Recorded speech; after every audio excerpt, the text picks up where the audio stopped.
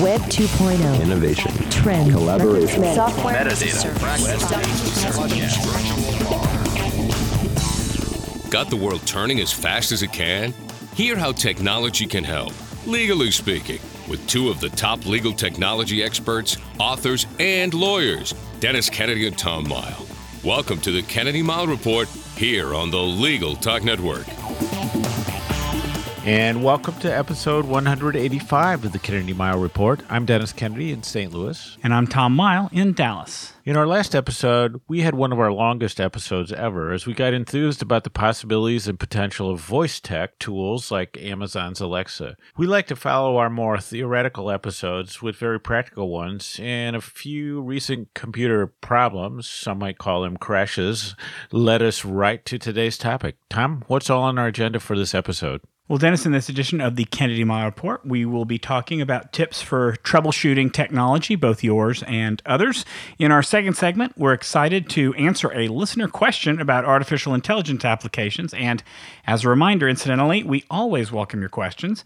And as usual, we'll finish up with our parting shots, that one tip, website, and observation that you can start to use the second this podcast is over. But first up, technology troubleshooting. The unfortunate thing, I think, about technology is that, unlike Apple's claim, it doesn't always just work. From time to time, probably more often than we want, our technology goes wrong. It fails, it has a glitch, it doesn't work the way we expect it to, whether it's a smartphone that can't hold a Bluetooth connection in the car, like I've been having lately, or a hard drive that seems to be failing. I think every now and then we have to troubleshoot a problem on our own.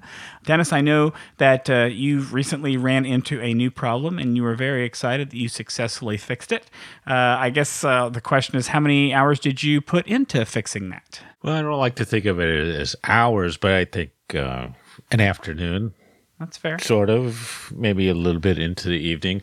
But yeah, Tom, I was really excited to actually fix a problem that looked like I had kind of a dead computer on hands. I went to use my wife's computer and got this message that said something like fatal error and needed to reboot. And I went to reboot and I got the same thing and got into this loop. And I did a lot of diagnosis, and I'm not saying there was a point where I lost my optimism, but I did price new desktop computers on Dell, and I got to say, $300 seems like really reasonable for a decent desktop. It's a good price.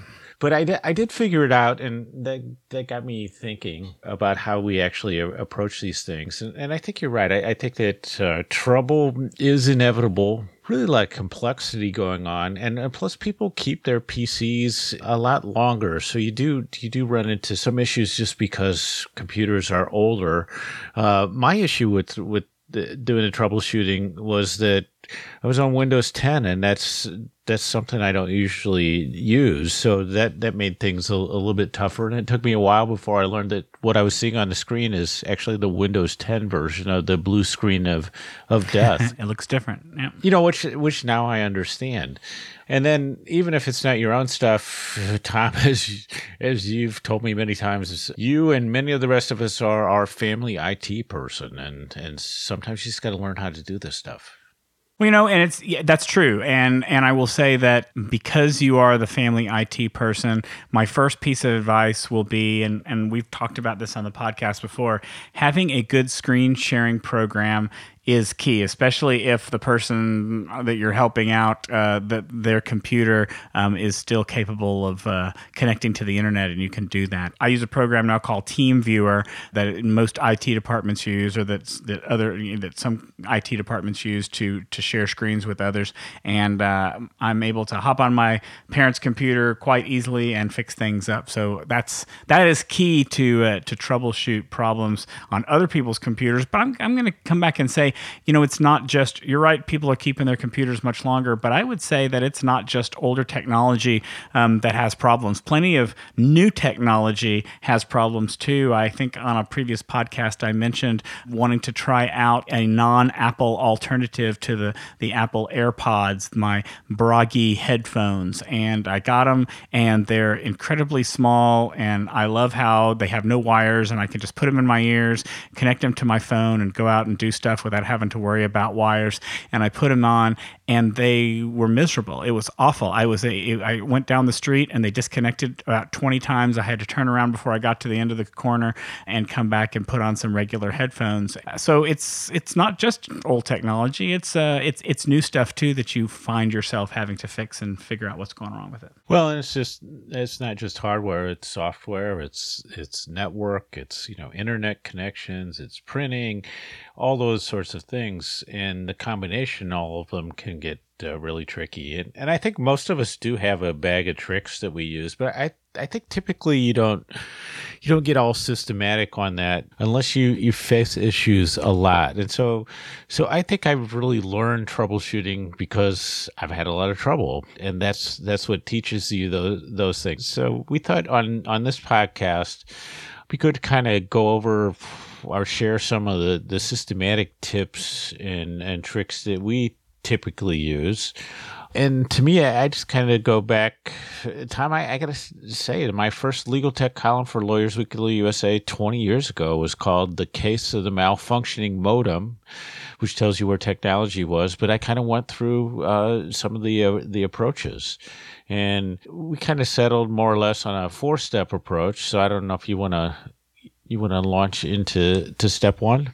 Well, sure. I mean, I think step 1 is really about trying to get, as you might say, getting a good diagnosis of the problem. But I'm going to argue that sometimes you can't actually get a good diagnosis. I mean, not all of us know exactly what's going on with our computer. And I think that's where the internet can help. I will liken this to, unfortunately, the internet has made it much too easy for us to try and get a diagnosis on our health issues online. And unlike relying too much on online diagnosis of health things, trying to get something on the internet for your computer things, I think is significantly more successful. But I think, like I said a minute ago, I wouldn't just say you're looking for a diagnosis. I frankly think that if you can plug in a couple of your symptoms. What are the symptoms of the problems that you're having? Describing the problem that you have. And we're going to talk more about the best ways to do that, but just go to Google and plug those in. And chances are you're going to find somebody else who's had those exact symptoms. And unlike the medical problems that you find on the internet, you can actually try to fix those symptoms, and they give you tips on how to do it to see if they solve your tech issue. So, I think that trying to figure out what your problem is clearly the first step, but I would argue that even if you don't know exactly what your problem is, the problem is likely exhibiting itself as a symptom of something, and that could be in itself a clue to figure out how to fix it. Well, and I would say the best fix is the one that, just works. So if you don't have to figure out what actually is wrong, but it just starts working, and that's awesome. But that doesn't happen all the time, obviously. And so I do go back to a little bit of diagnostics, and I think it can be a little bit harder than you expect. Normally I'm trying to rule things out. So when I wrote that first malfunctioning modem article, I went through a whole, I just had a modem that wasn't working, and I was trying to figure out what to do with it because I didn't want to buy a new one.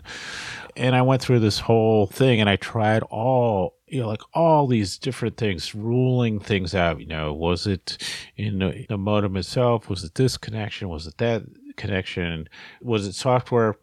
To give away the article, because you probably can't find it anymore, but it turned out that some squirrels had eaten through the phone line outside and degraded the line enough it was causing problems with the modem connecting to the internet. So it took a call to the phone company. So I like the step 1 is ruling things out, and I go back to the great Sherlock Holmes quote that says, where he said, "How often have I said to you that when you have eliminated the impossible, whatever remains, however improbable, must be the truth." And so sometimes, that's what I found. The only thing that could be wrong with that modem was in the phone line, and it turned out to be a squirrel. So there are clues out there, and I think Tom's right that using Google to kind of type those things in and do some searches will help you. But I think kind of just tracking through things, say, is it a Windows problem, is it a hard drive problem, and that kind of helps you get the diagnosis done and to move on to trying to at least get started on fixing it. I guess when we talk about that, if I'm looking at my modem and it's not working, my first instinct is not to try and figure it out myself unless for some reason I happen to be a modem expert to do it. And so I guess my first instinct is to go to the internet because likely someone's actually already come up with that list you just described. I mean, there's tons of those lists all over the internet that say, here is a checklist of things to do to rule everything out. If it's not this, then try this. Then if that didn't work, then try this. And then at the very bottom it says, if you're down here, if you've gotten to this point, then call us because you haven't figured out you haven't isolated the problem. But I think that's right. I think trying to isolate it is right. But the one thing that I find out more often than not, I mean, when it turns out you spent all that time on the modem to find out that it was a problem on the outside, I think that we either ignore or don't pay attention often enough to what I would consider to be the easy fix. The fact that some of these problems are not that complicated. Sometimes they can be fixed very simply by just a couple of quick things to do, and you've got it solved. Is that right? Yeah, I mean, and so I would go that, I mean, we laugh about this all the time when IT people tell you this, but basically turning stuff off and on really works a lot Turning of the time. Anything off, right. Anything. Yeah. Doesn't matter what it is. Yeah, it means your refrigerator, reboot to refrigerator. That's right. I think there are also other simple fixes. So in the Windows world, going to the task manager, which is Control-Alt-Delete, I think still gets you there in almost all Windows versions, and saying, hey, look, my browser is hung up or Word is hung up, and just shutting it down and reloading it, sometimes will do the trick. And then sometimes you do those simple fix because you have constraints. Obviously, if the cursor won't move, your mouse arrow won't move, and everything's frozen, then your choice really is to turn things off and on, and that can take you to the next place. So, which is what I did with the issues that I had. Then I think the Google thing is great, but I also like to go to the actual support sites, especially from Microsoft and Apple, because I think they're pretty good and they do walk you through the checklist. So that's what I did, and I went and it said when you get this sort of new version of the blue screen of death, there's like eight different things you can try, and by God, I tried them all, and it was when I hit the bottom and didn't fix it, then I had to go deeper, and that's when I went the Google route, and that's where I discovered that YouTube is also a pretty amazing resource on fixing things. Well, I will say the Task Manager is actually something that helps me out more times than not. It's not necessarily just of a program's hanging up, because sometimes you don't know what's hanging up. I will have times where both my laptop and my desktop, the fan seems to be running really, really, really high, and things the whole computer is sluggish. So that means that something's hogging up your memory, and just turning on the Task Manager, you can see from that Task Manager what app or service is hogging up the most resources, and just turning that off, just disconnecting that can immediately solve your problem on the computer. So the Task Manager is really a great idea for a quick fix. And I agree with you, going to the Microsoft and Apple support sites are also good. But one of the quick fixes that I like to try, more because I'm a little bit lazy and I want the computer to fix itself, is at least in terms of Windows, Microsoft has really got a great troubleshooting feature now, where you can just open up the troubleshooting feature in the control panel and you can say, go to town, go scan my system and see if you can identify any problems that are going on. And it'll look at them and it will fix the problem. And I've had that happen a number of times where my wireless adapter has gotten disconnected, and for some reason I can't connect to Wi-Fi at all. So I just run the troubleshooter. I'll see it say, yep, we've identified that your wireless adapter is not connected. We're restarting the wireless adapter. Oops, your problem is solved.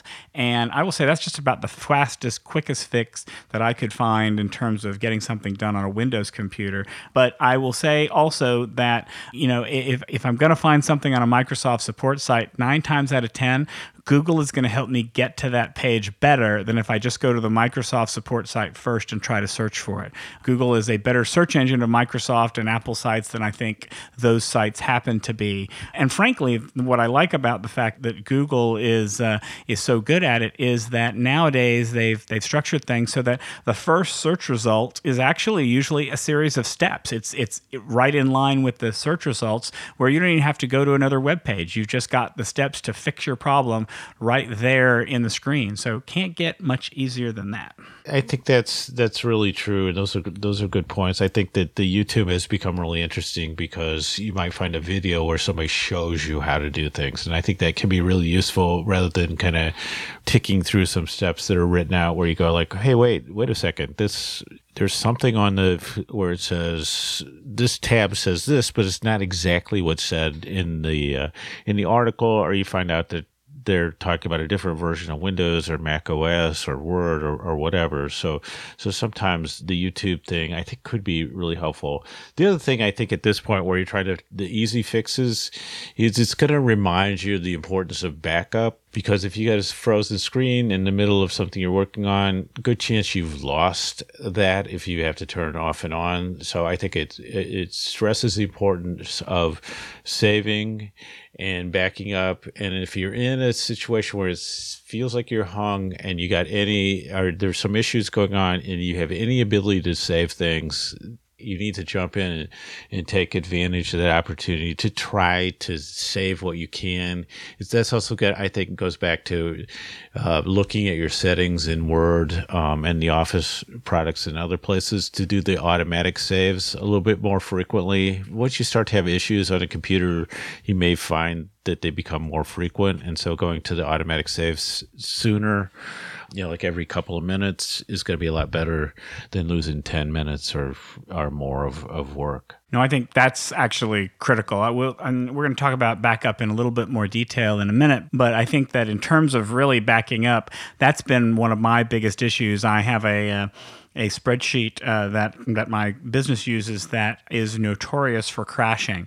And I've had to set that autosave at a very light touch so that it is autosaving all the time because I crash that spreadsheet constantly and I lose 20 minutes worth of work. And so it's not just so much that you want to back up a document so that you don't lose the entire document. It's losing all that work. I think that's incredibly important. And like Dennis says, if you have the ability, if something goes wrong with your computer, but you still have the ability to save your documents, don't just reboot it or turn it off without doing that. Try your best to save everything because you will come back to a computer that's likely working, but you've lost the last 30 or 45 minutes or hour of work, and that's really important. So, Dennis, what do you think we do when those fixes don't fix? What's the next step at that point? Oh, that's the point of despair often. I think that probably in the Windows world, what I like at that point is the system restore points. So you can go back in, and Windows is more or less taking a snapshot on either a schedule basis, like if there's an upgrade installed, because sometimes the problem happens after you install an update. So you can go back to like the last good point and you can restore from that. So you're basically resetting, you're keeping all the data, but you're kind of rolling your computer back to a date when it probably was working. And so you can do that, and that a lot of times will solve the problem. And then you can then you're working, you can save things, you can do other things, and then you can say, maybe what I need to do is go out to Google and check to see whether there are issues with that last update I installed or, something else that I did. So I think the system restore points is really a great approach for doing that. So that can a lot of times for me, that's really helped on getting things back up and going. Well, I think that one of the nice things about System Restore is that it's a little bit like a time machine that only gets rid of the bad stuff. So you can go back to a certain point in time where you weren't having problems with your computer,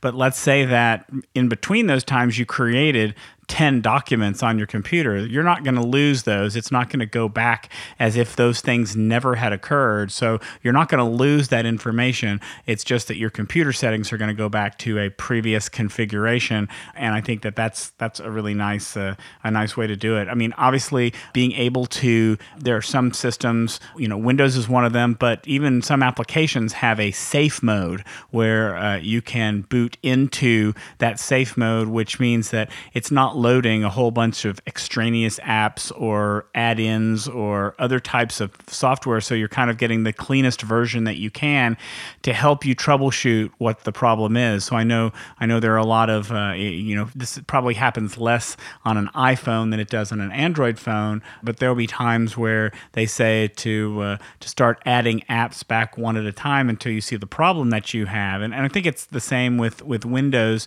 You can start adding things back in until you start to see the problems. But the nice part about using a safe boot or something like that is that it helps you, really rule out whether it was an add-in that was causing the problem, or if you might have, if it doesn't even boot into safe mode, then that's telling you something as well. So my issue was, Windows wasn't loading. And so I think that can really throw people. So you've turned it off, you turned it on, and it still gets stuck without Windows loading and gave me a notice of an error. So then you start to dig into system. There are system utilities. There's the safe boot. Again, I went to Google. You just don't do it often enough. You're going to remember things. I think it's a little bit different in different versions of Windows. Then also you can read some articles that will tell you, here's how you safe boot, and you go and you do like an F2 or something like that, and then it doesn't do anything. So you kind of need to make sure you're doing the right thing to get this safe boot to happen. Normally what will happen if you're successful in doing a safe boot and can get in and then basically shut down in the normal way or reboot, then a lot of times that will take care of the problem. Then you'll get into Windows okay. Unfortunately for me, in my case, that didn't work, and I got a lot deeper into the system utilities than I've probably ever been, especially in Windows 10. But there are a lot of things that you can do that will come up as options if you hit the right keys as you start to go into Windows, and then you don't get the normal Windows boot up and the fail, but that will give you some options that can let you run some tests and do some other things. And so for me, what that really helped with was I was able to figure out, I made myself really sure that it wasn't a hard drive going bad. It was actually a Windows booting problem in the issue I had. So utilities are good. If you pop up some error codes, that's another place. This is the greatest thing to me is you find the error code, you put quotes around it, and you put it in Google, and that's going to lead you to a lot of great information. Yeah, no, I think that's probably one of, if you can get an error code for something, then again, somebody on the internet's talking about it, and I've solved problems or at least gotten advice on what to do at that point in time. So let's cut to step 4 because we're talking a long time about this. Did that help you? Did finding an error code help you? Where did you get at this point? Yeah, so then I was able to find the support thing. I went through the 8 different approaches. Some of the approaches asked me to go on the internet and grab things, which if you're not able to load Windows, you're not going to be on the internet. So here's a great tip. Smartphones are huge when you have a problem that involves loss of the internet, because that gets you there. Then you start to go, what is it that's really going to happen? And then I think that involves revisiting your diagnosis. Like I said, I originally thought I had a hard drive going bad. I was going to just buy a new computer, realized I didn't have a bad hard drive. And then I got to the point where we got to step 4, where realistically, the only thing I was going to do other than buying a new computer was to go to the nuclear option, which was basically reinstalling Windows. And that's a tough decision to make. And I did it, and I did it successfully, and got things back up and going. But that's a tough one. And I think that's the time where you start to think very hard of calling a friend or bringing in an expert at that point, because reinstalling Windows is a dramatic step. Well, really, reinstalling an operating system on any device is a dramatic step. And I've had to do it both for Windows devices, but I've also had to do it for both iPhones and Android phones. And, it's a long-term thing to do. You have to plan to spend, like you said, an afternoon and into the evening. It's not something that you can just do and let it happen. You've got to really plan for it because, I think you'll say here that backup is important if you're going to do that. Not only is backup important, you need to make sure that you know what you originally had on your device. So what are the apps and programs that you want to reinstall? Having a program, I used to use a tool called Belarc. It's still out there, but I'm not sure that it's all that well known or well used these days, but it would take an inventory of everything on your computer. I printed that out before I would either get a new computer or reinstall Windows on a computer, and it would help me understand what I wanted. And I would argue that it's not necessarily about having a good backup or about using a good backup service. It's being able to restore things quickly and easily, which frankly is why, for me, reinstalling Windows or something like that is not a huge pain, because being connected to the cloud means that you can really get up and running a lot faster. Restoring things for me is pretty straightforward. I just reconnect to Dropbox and my files are there. I re-download Microsoft Office 365 and I'm good to go with my applications. My photos are all in Google Photos. I do have a backup if I need to get to them. My music is on Spotify. My work files are in my file transporter. And so I'm not worried so much if I lose what's on my computer, if I just wipe it clean and start fresh, because I've got another copy somewhere else. So having that peace of mind if you have to do the nuclear option is actually not a bad way to go. Yeah, so the cloud stuff is great. The thing I found a little tricky was serial numbers, things like that as you reinstall things. But you can sometimes just load the stuff and you have 30 days to come up with a serial number. But all of these things make you realize there's some basic backup and disaster recovery planning that you need to do even for yourself that will come in handy at some point. But I think also when this type of thing happens, it makes you rethink of what do you really need? All the stuff you have on the computer, are you better off storing things in the cloud? And what do you really need? Because at some point you're going to say, if I'm restoring things, do I really want to put all this stuff back on? So I don't know, Tom, let's wrap it up. Other than saying it's good to avoid problems and backup. Do we have any action steps for listeners? Well, the action step is really to do the kinds of things we talked about now. That 4-step process, I think, is a good process to follow. I'm going to give a very simplistic thing of advice to say that when something like this happens that you need to troubleshoot, take a deep breath, because you, in most cases, aren't as screwed as you think you might be. And I'll give a quick example. My father called me panicked. He said, I've lost this document. I've been keeping this document on my computer since 1997, which I doubt, but he's been keeping it for a long time. And now it's completely gone. The document itself is empty. There's no data in it. Oh my gosh, it's the end of my world. And I was able to go into his backup. He uses Carbonite as a backup, and it kept the last 30 days of versions. I went to a version that he had just saved the day before, and there it was, all in its complete glory. I restored it for him, and not only does he think I'm a genius, which I'm really not, but it's really not a matter of panic. If something goes bad, take a deep breath, dig in, and hopefully it's not a difficult solution. Yeah, I would agree. I always have this one caveat of, like, if a printer's not working, it's just a matter of luck whether you're going to get it working. That's one thing I've never been able to figure out. But I think the thing is just kind of stepping back and saying, okay, there are some ways to go through this. There's some help out there. If I'm just sort of systematic and logical about what I'm doing, I got a decent chance of recovering. And then you just vow to be better at backup. And before we move on to our next segment, let's take a quick break for a message from our sponsor.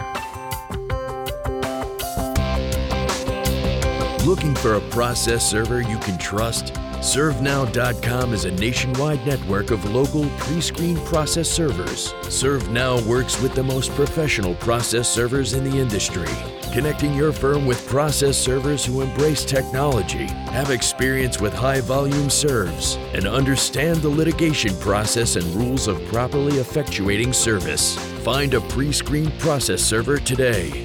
Visit www.servenow.com.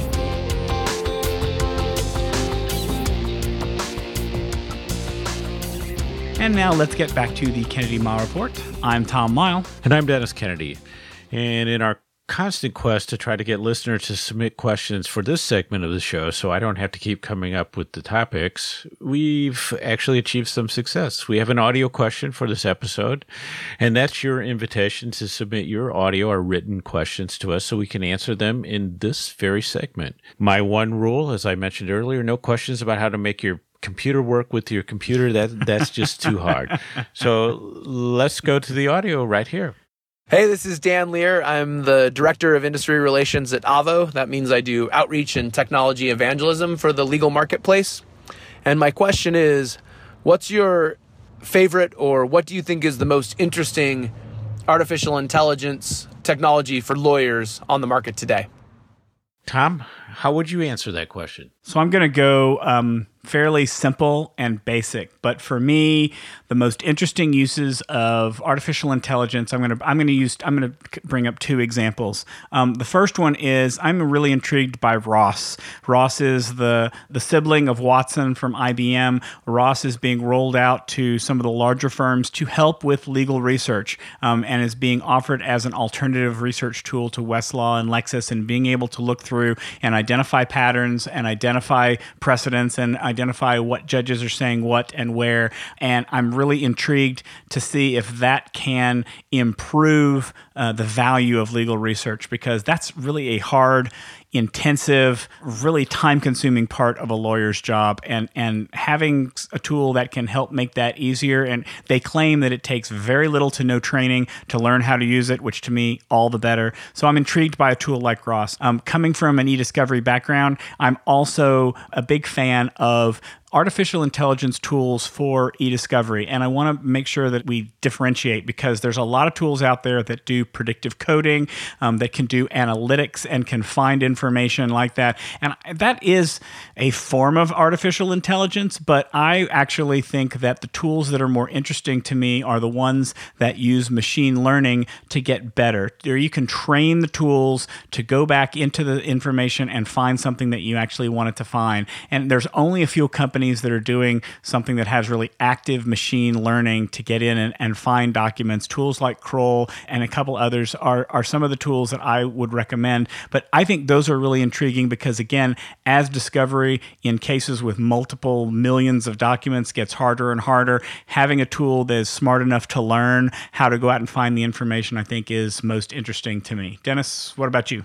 Okay, so Tom, I know you get tired of me recommending Kevin Kelly's new book, The Inevitable, but I heard Kevin talking on a podcast where he talked about the notion, we was talking about artificial intelligence and how it's going to be built into everything as time goes forward. But he had the notion of saying that artificial intelligence is really kind of hard to pin down. And so he said maybe we need to think in terms of artificial intelligences, because there are different intelligences. And he also used the term artificial smartness, which I also like here. And so that got me thinking about what's really interesting that I see in the AI world.